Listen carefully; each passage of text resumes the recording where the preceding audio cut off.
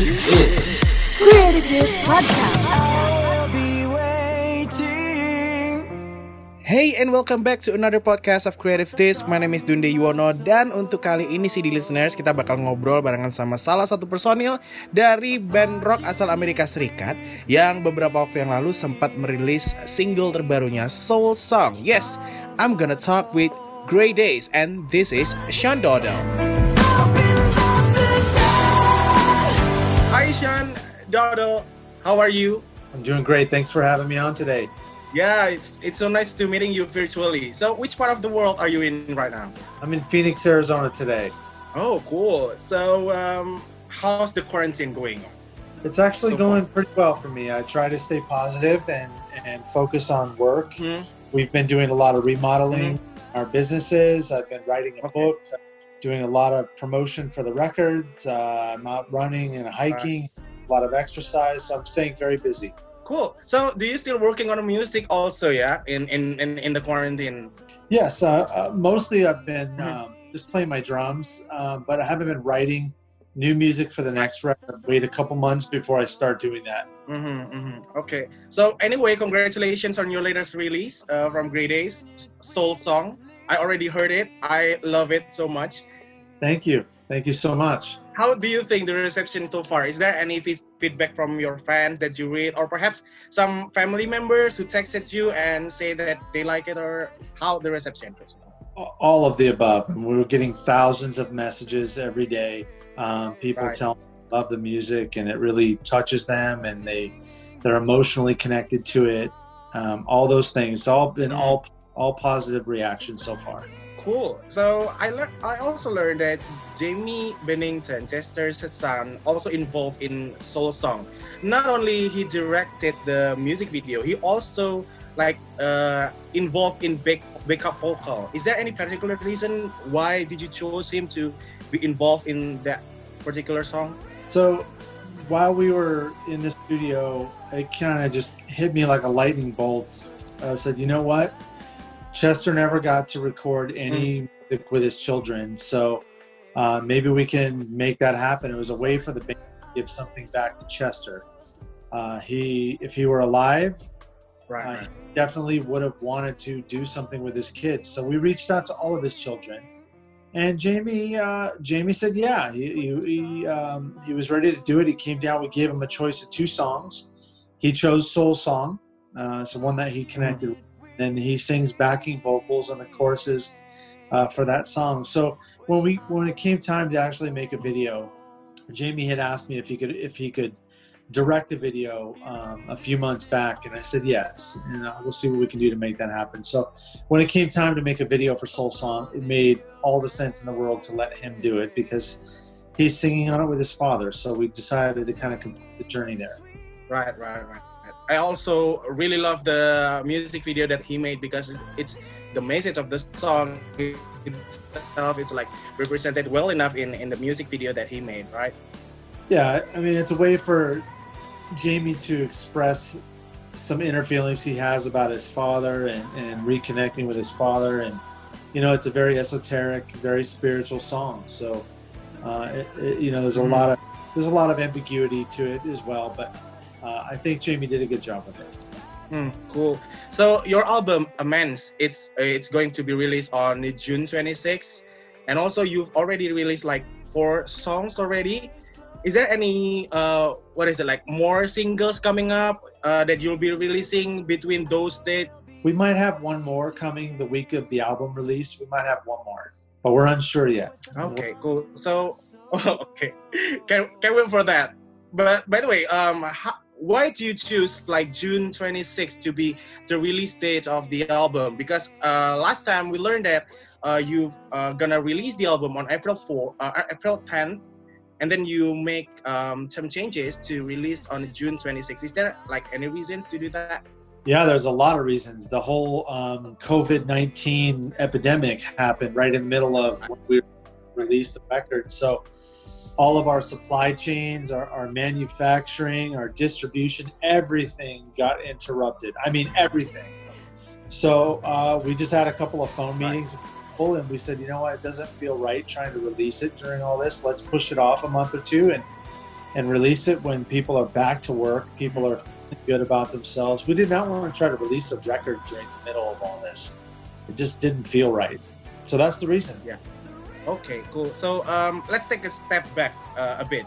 What's the process of the music like in terms of making this album specifically? Is there like you re-record all the vocals, or how's the process take? So initially, when Chester was still alive, the idea was that we were going to go back in, re-record all the music like we did, and then Chester would eventually come in the studio and re-record the vocals, or we would send a producer out with him on the road to track his vocals that way. Obviously, that didn't get to happen with Chester passing. So what we decided to do when we picked the record back up was we stripped away all of the music that was there originally and just isolated his vocal track. Once we isolated his vocal track, worked on the arrangements and making sure that his vocals sounded as good as they could possibly sound.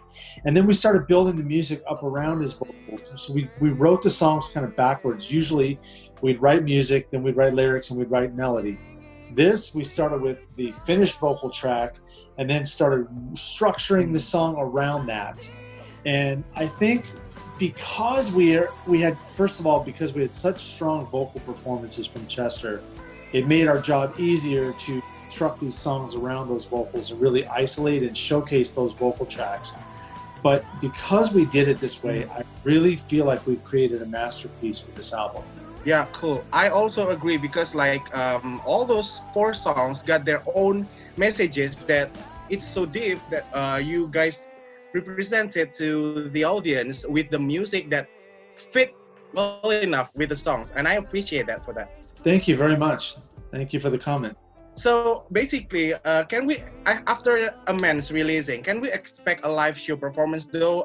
Maybe like some tribute to Chester. I know that you already played on the 320 festival last 8th of May probably. And is there like live stream performance that's gonna going on after the Amends releasing? The only way we would do a live performance would be in a tribute fashion where we bring a couple of other singers to sing a tribute to and about Chester. If we made the event about Chester, we would do something like that for sure. But we do not want to replace Chester. That's not going to happen. But we would do it as a tribute. Sure. That's something we are interested in. Cool. So Sean, I also learned that you become like such a great friend for Chester. You've been like business partner with him, and like you've been in a band with him. And how do you think what is it like to be friend with Chester? How's he like when it comes to friendship? So we were best of friends. We're in 4 bands together. We own 7 businesses together. We own 2 clothing companies. We were intertwined pretty much on every level. We took vacations together. He was just one of the most kind and genuine humans that I know.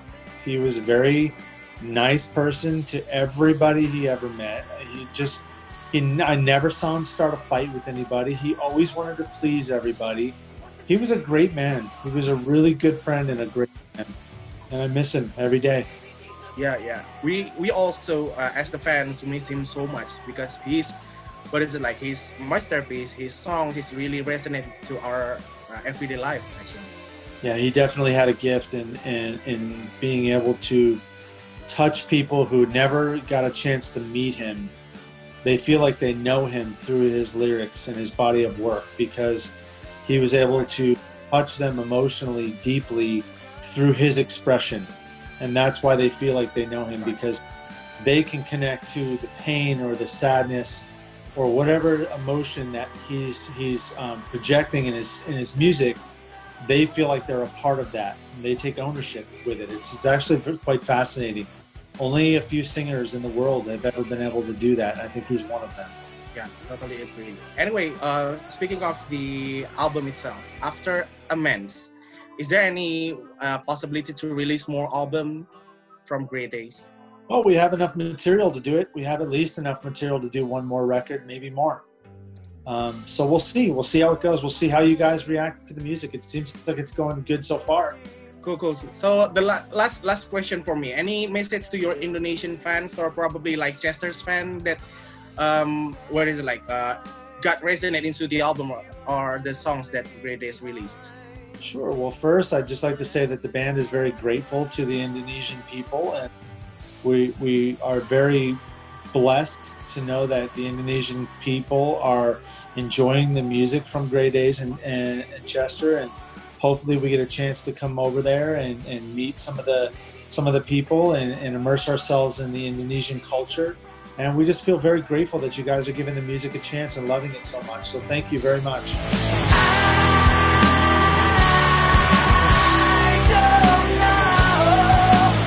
Yes, that's it. Obrolannya Dune barengan sama Sean Dodell from Grey Days. Thank you so much untuk kamu, CD listeners yang sudah dengerin dari awal sampai terakhir. Terima kasih juga untuk Universal Music Indonesia atas kesempatannya buat bisa ngobrol-ngobrol barengan sama Sean Dodell di Creative Days Podcast. Sudah kalau gitu, Dune pamitan dulu. Thank you so much for listening. My name is Dune Yuwono, signing off the air.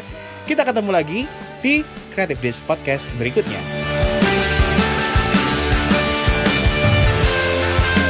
Hey, this is Sean Dodell from Grey Days. Please check out my interview on creativedisc.com, the #1 music website in Indonesia.